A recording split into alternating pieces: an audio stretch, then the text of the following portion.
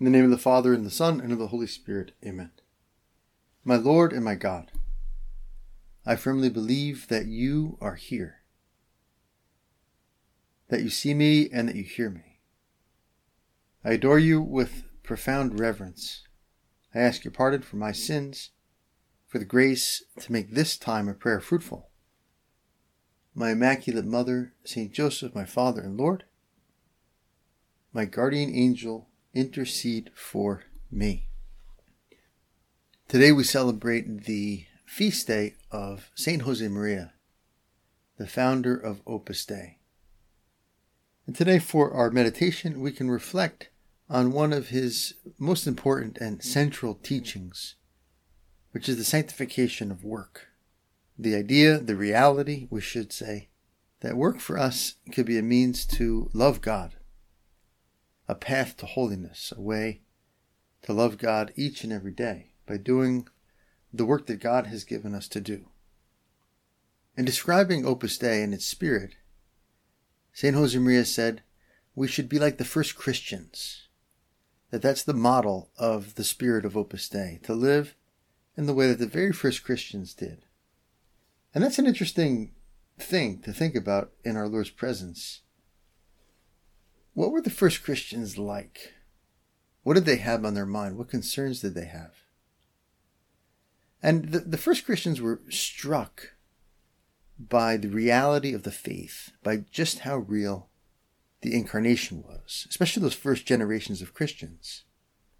Because they knew the apostles, they knew people who had seen Jesus, who had heard him preach, who had seen miracles, or they knew people who had been cured by Jesus, or people who had relatives who were cured by him. Perhaps they had even witnessed the resurrection. St. Paul says that Jesus appeared to 500 disciples at one time. And so they knew something very important, that God had come very close to them, that God had entered history. And that made a huge impact on them. And so they had a sense, and they were right, that everything had changed, that nothing could remain the same as it was before. Because God, the infinite, almighty, all-powerful creator of the universe, had visited us and had shown his love for us, and then had gone away and had promised that he would return. And for a number of reasons, many of the first Christians thought that Jesus was coming back soon, that the end of the world was not a thing in the distant future, but that it was somewhat imminent. And so a question arose in their hearts and in their minds as to how they were supposed to live. Given that God has entered history, drawn so close to us, made us his own, in this radical story of the incarnation and the redemption, what are we supposed to do now? Questions arose as to, well, maybe we should stop marrying and just leave the world and just wait for our Lord, and to remain kind of pure in the faith and separate in order to respond to this closeness of God. And St. Paul, in writing to the Corinthians, gives an answer to this question. He says, let each of you lead the life that the Lord has assigned, to which God called you. This is my rule in all the churches. And a little later, he repeats the same point. Let each of you remain in the condition in which you were called. In whatever condition you were called, brothers and sisters, there remain with God. And so Paul's answer to the question, well, what should we do now? How should we live now? Is basically, as you were. The life that God has given you is the life which he wants you to live. And so he didn't want people en masse leaving the world to form special religious communities outside of the world. He wanted them to remain as they were and where they were, doing the very things that they were doing before. This, however, at the same time, with the realization that indeed everything has changed. St. Paul puts it himself, it is no longer I who live, but Christ who lives in me. That they had to live that ordinary life in the condition and the job and the social circumstances in which they were before, which God had given to them. But now, as Christians, with a great faith and a great hope, bearing witness to God's presence and God's love for the world, transforming the world from within it. In the words of our Lord, being salt and light, salt of the earth, light of the world. And this is the basic message that God inspired in St. Josemaria, to help revive in the church this sense that everyone's called to be a saint. And most people are called to be a saint without what we can call a so-called special vocation. To leave the world in some way, to dedicate themselves exclusively to prayer. No, most people are called to be saints in a job, in a community, in a normal family life. And most of that normal life, most of that ordinary life is taken up precisely by work. Work is the majority of our waking hours. Some serious task that we dedicate ourselves to. Centuries before Christ, the great philosopher Aristotle said that happiness is a life of virtuous activity. That the key ingredient of happiness is virtuous activity. Activity that develops the virtues of justice, of wisdom, of fortitude, of moderation, self-control, friendship. And if we think about our work, well, what kind of virtuous activity would we have if we didn't have some serious work to do? Some profession to which we dedicated ourselves to. Some skill or some task which formed the meat or the axis of our day. How could we develop the virtue of justice, giving to others their due, with an idle life, without working hard? How could we be good friends to others if we were lazy, right? If we weren't hardworking in order to have means to help our friends and something to give to them? And if it's true, and I think it is, that happiness is primarily a result of virtuous activity, or is constituted by virtuous activity, well, then it's also true that a lack of good activity will lead to sadness. It will lead to frustration and disappointment. There's a psychiatrist I know who likes to define depression as an irrational fear of being exhausted, right? A fear of being overworked. And I'm not saying that that's the only cause of depression. I mean, these things are complicated, obviously. But it's an interesting insight that when we fear being tired from working too hard, we tend to avoid activity. We tend to withdraw from our duties and from others. We tend to think too much about how we're feeling. And in the end, what happens is we end up being precisely depressed, right? Less interested, less active, less outward oriented, right? More introspective. And so the fear of being exhausted leads to a lack of activity, which leads to a real problem, it could be a real depression. There's a kind of a corny saying, but I think there's something to it, which is, if you're blue, do. Right? If you're sad, get active. Find someone to help. Find something to do. Find something to engage your mind, engage your intention that's outside of yourself. There's another corny phrase which people use in the context of physical therapy, sports medicine, which is motion is the only lotion, right? That if you're injured, you have to exercise precisely that part of your body that's ailing so that it can regain strength. And this was somewhat of a revolution in medicine. 50 years ago, if you had, let's say, a hip replacement or something like this, well, you'd be in bed resting and trying not to move that part of your body. for days, perhaps weeks. And now, right after a surgery, as soon as the anesthesia wears off, in many of these serious operations, they have people up on their feet, moving, walking around, trying to rebuild those muscles, strengthen those tendons. And it's very painful, right? I'd rather stay in bed. And they're like, no, you have to walk.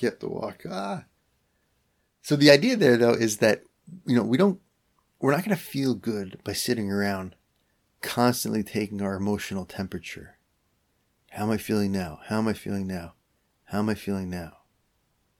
What's wrong with me? We're going to feel good as a result of being good. And we're going to be good as a result of acting well, right? Doing good things. Lord, in the Bible, Lord Jesus, it's very clear to us that work is a blessing. And it's actually part of man's original vocation, as St. Josemaria would put it. The original vocation given to Adam and Eve, the blessing of God upon Adam and Eve, includes work. We read in the book of Genesis, so God created man in his image. In the image of God, he created them. Male and female, he created them. God blessed them, and God said to them, be fruitful and multiply, and fill the earth and subdue it, and have dominion over the fish of the sea and over the birds of the air, and over every living thing that moves upon the earth. God blessed them, and he blesses them with a vocation to work. Fill the earth and subdue it. And then in the second chapter of Genesis, when we have that second creation account, work also plays a part. The Lord God took the man and put him in the Garden of Eden to till it and keep it. And so in both accounts we have this reference to activity, to serious activity, subduing the earth, tilling and keeping the garden that is creation. Therefore, we need to have a very positive view of work. Work is constitutive of my happiness. It's a blessing from God. It's an essential arena in which I develop my virtues. And those virtues are essential to my happiness, both earthly and eternal. In the Gospel of John, our Lord is criticized for doing good works on the Sabbath. And his response for us is very helpful. It helps us to see how work can truly be something that sanctifies, that makes us like God. Therefore, the Jews started persecuting Jesus because he was doing such things on the Sabbath. But Jesus answered them, my Father is still working, and I also am working. My Father is still working, and I also am working. So there's the sense in our Lord's description of God and of himself that God is active. God works. Right? God does things. And in our human nature, we're made in the image and likeness of God. We're called to participate in his providence and his care over creation, his providence and his care over each other primarily. And in our Christian vocation, we're called to imitate our Lord who worked. Jesus had two jobs. He started as a carpenter, as we know, for many years, that hidden life. And then he transitioned to being a preacher and a healer, a religious figure, a rabbi. Forming those disciples was work, and preaching to all those people was work. And we see in the gospel, our Lord has this urgency to move from town to town, to help more people, to preach to more people. And there are scenes where it says they don't have time to eat. There were so many people to help. So many people were coming to them that they didn't even have time to have lunch. They were so busy working, preaching and healing. And so it's a good question, Lord, do I see work as only a necessary evil? Do I do things just to get them over with so that I can rest and entertain myself and do the things I really like to do? Lord, am I lazy? Am I afraid of the effort of work? Am I afraid of the tiredness that work naturally brings with it? do I work enough? When I'm working, Lord, am I really working?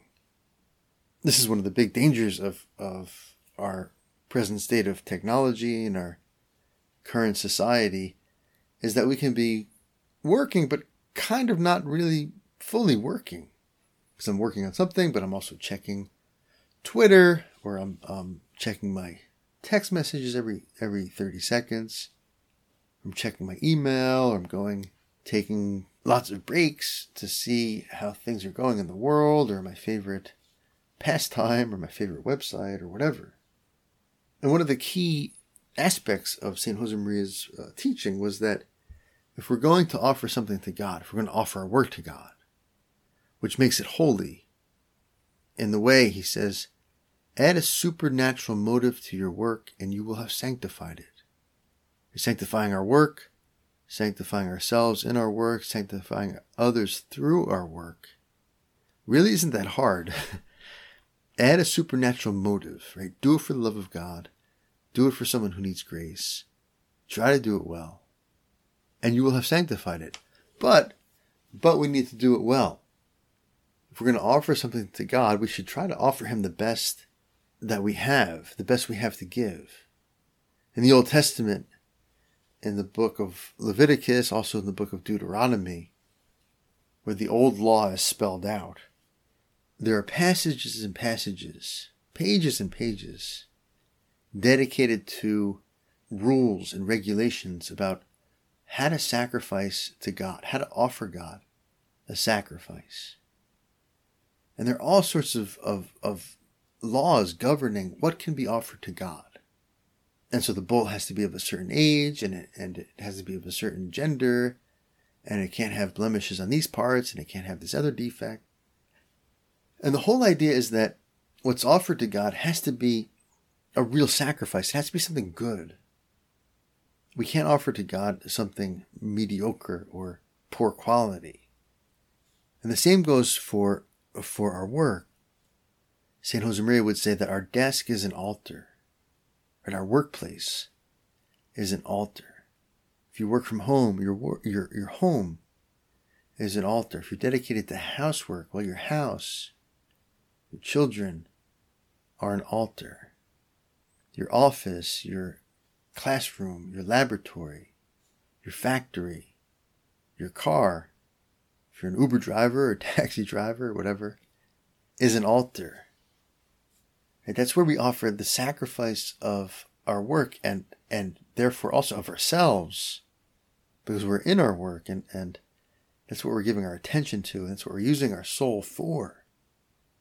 That's where we offer that work and that effort and ourselves to God. Your desk is an altar. St. John Paul II would say something similar. He would say that man is the priest of his own existence, that we've received ourselves from God. And the task of being human, especially the task of being Christian, is to take it and offer it back to God as a priest offers sacrifices to God, gives gifts in adoration and love of God, to unite the world with God, to reunite the world with God. Well, that's a good question for my work, Lord. Lord, is my work a worthy sacrifice?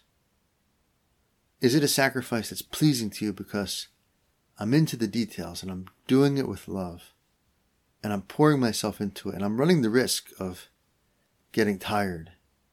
And I let myself get tired because I should be tired by the end of the day.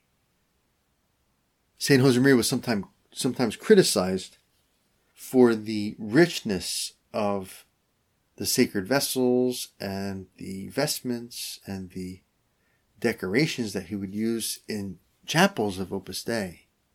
He would have people donate diamonds and other precious stones and have them embedded or encrusted into monstrances for our Lord or into chalices. And he wouldn't skimp at all, even though many times he didn't have much money at his disposal. He wouldn't skimp at all in anything that was part of divine worship, that had to do with the Mass, offering things to God. And he was criticized for that with the typical criticism that, this money could be used better to help the poor, to alleviate human suffering. Why are you using so many resources for divine worship, for the liturgy? And that's a false argument. Right? If we really love God well, and the liturgy is essential for loving God well, we're going to inspire people to do what God wants, and part of what God wants is to love the poor and to work to alleviate suffering, to care for others. So it's a very simplistic criticism, right? That the money you put into X is money you take directly away from Y. Money doesn't work that way, and neither does life. Putting love and care, devotion into the things of God will convert people and inspire them to take care of the poor and serve their neighbor and spend money there too. But that wasn't St. Josemaría's response to this criticism. He basically said this. He said, look, the day lovers give each other bags of cement or cinder blocks to express their love for each other, well, that's the day I won't try to give God the best that I have in the liturgy, in the chapels. Right? When people get married or get engaged, they have golden rings with diamonds, and they don't use trinkets, cheap things, to show each other how much they love each other. And Lord, we want to show you and offer you our work, showing you thereby a sign of how much we love you. So help me to see, Lord, how can I give you a better offering? Where, Lord, do I skimp on effort and work? Where do I have a negative attitude towards my work, not seeing it as an opportunity to love you, to love and serve others? There's another negative attitude towards work. It doesn't seem negative, but it's a false one, which can creep in a lot of people's lives and dominate a lot of people's lives, which is kind of the opposite attitude. Right, on the one hand, we have thinking that work is a necessary evil, and therefore only doing things to get them over with, doing as little work as possible so we can rest more and have more fun and recreation. On the other extreme, however, there's a real danger, and I think it's a danger in many of our contemporary societies, which is making an idol of work, what's called careerism or workaholism. And there we exaggerate the value of our work because we unite it too closely to our own self-worth. And so we think, well, I'm kind of worth what I earn, or I'm valued by my reputation or my position in my profession, my company. How I'm doing professionally is how I measure how I'm doing personally or existentially. And that, of course, is a mistake. It's kind of a variation on what's called Pelagianism. Right? In Pelagianism, we think, well, the really important thing in life is my will, is my effort, my activity. And God's grace only comes afterwards to kind of help me or second what I do. And so the careerist, the workaholic, is relying primarily on his own activity for happiness and for meaning, and only secondarily, perhaps if at all, on God. The careerist attitude can also be kind of an escape from relationships, that one doesn't know how to pray, or one doesn't know how to rest properly, or one doesn't know how to spend time socially or with one's family, with one's loved ones. And so work becomes an alternative way of finding meaning or fulfillment outside of those key relationships and those other activities of healthy rest and healthy hobbies, and of course a healthy prayer life. What is sanctification, though? What is holiness? Holiness, the Church teaches us, is the fullness of charity. To love God above all things for his own sake, and to love our neighbor for the sake of God. There's only one ingredient in holiness, and it's charity. Loving God with everything we have, with our deeds and with our rest, and loving others for the sake of God. And clearly, Lord, our work gives content to our love. St. Josemaria, as a young priest, was a chaplain for some cloistered nuns in Madrid. And as he was giving them communion, he used to tell our Lord in the Blessed Sacrament, Lord, I love you more than this one, and I love you more than this one, and I love you more than this one. And then he heard the locution, these words imprinted on his soul, a message from God. He heard the words, love is deeds and not sweet words. Love is deeds and not sweet words. How can we love you, Lord, if we're lazy, if we're idle, if we're irresponsible, if we don't shoulder the work that you have given us, if we don't accept the life which you've allotted to us, to which you've called us? Those relationships at work and at home, all of which entail some work and some activity to keep up, duties to fulfill, debts to pay, services to perform. Love is deeds and not sweet words.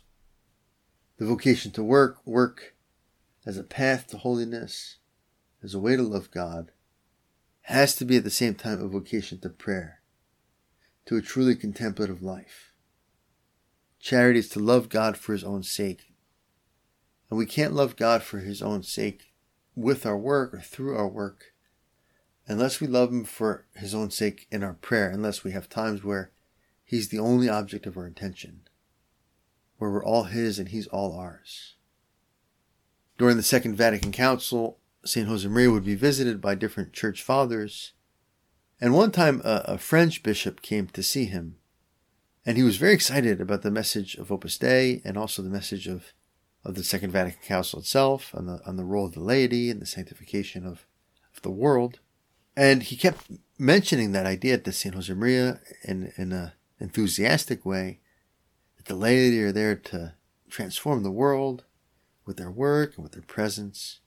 And at one point, St. Josemaria got up and kind of, grabbed the guy by his shoulders and said, yes, but they will only sanctify the world if they're contemplative. If not, the world will influence them. They won't transform the world. They'll be transformed by the world. We'll only sanctify our work. We'll only turn our work into prayer if we're souls of prayer. Lord, help us to keep finding time for adoration, time for our mental prayer, time for our spiritual reading, living that spiritual life which gives us a chance to live in the presence of God and to do other things, Lord, with the sense that you're with us, that we're doing them for you, that we're pleasing you in them, that we're truly your sons and daughters carrying out the work of God, loving and accepting the life and the status that you've given to us. It's an incredible idea from Corinthians with which we open this meditation, and perhaps with which we can close it. Let each of you lead the life that the Lord has assigned, to which God called you. Incredible. God called me to my life. God assigned me my life. That ordinary life full of ordinary work, ordinary moments. It's something divine. It comes from God. And so therefore there are no shortcuts. I have to take it all seriously. Obviously with a lot of joy and with a sense of humor, not taking ourselves seriously, but yes, taking our life seriously, our commitments seriously. We go to Our Lady. She did all this, and she did it in spades, and she did it with a great grace and a great class, a great joy, a great peace.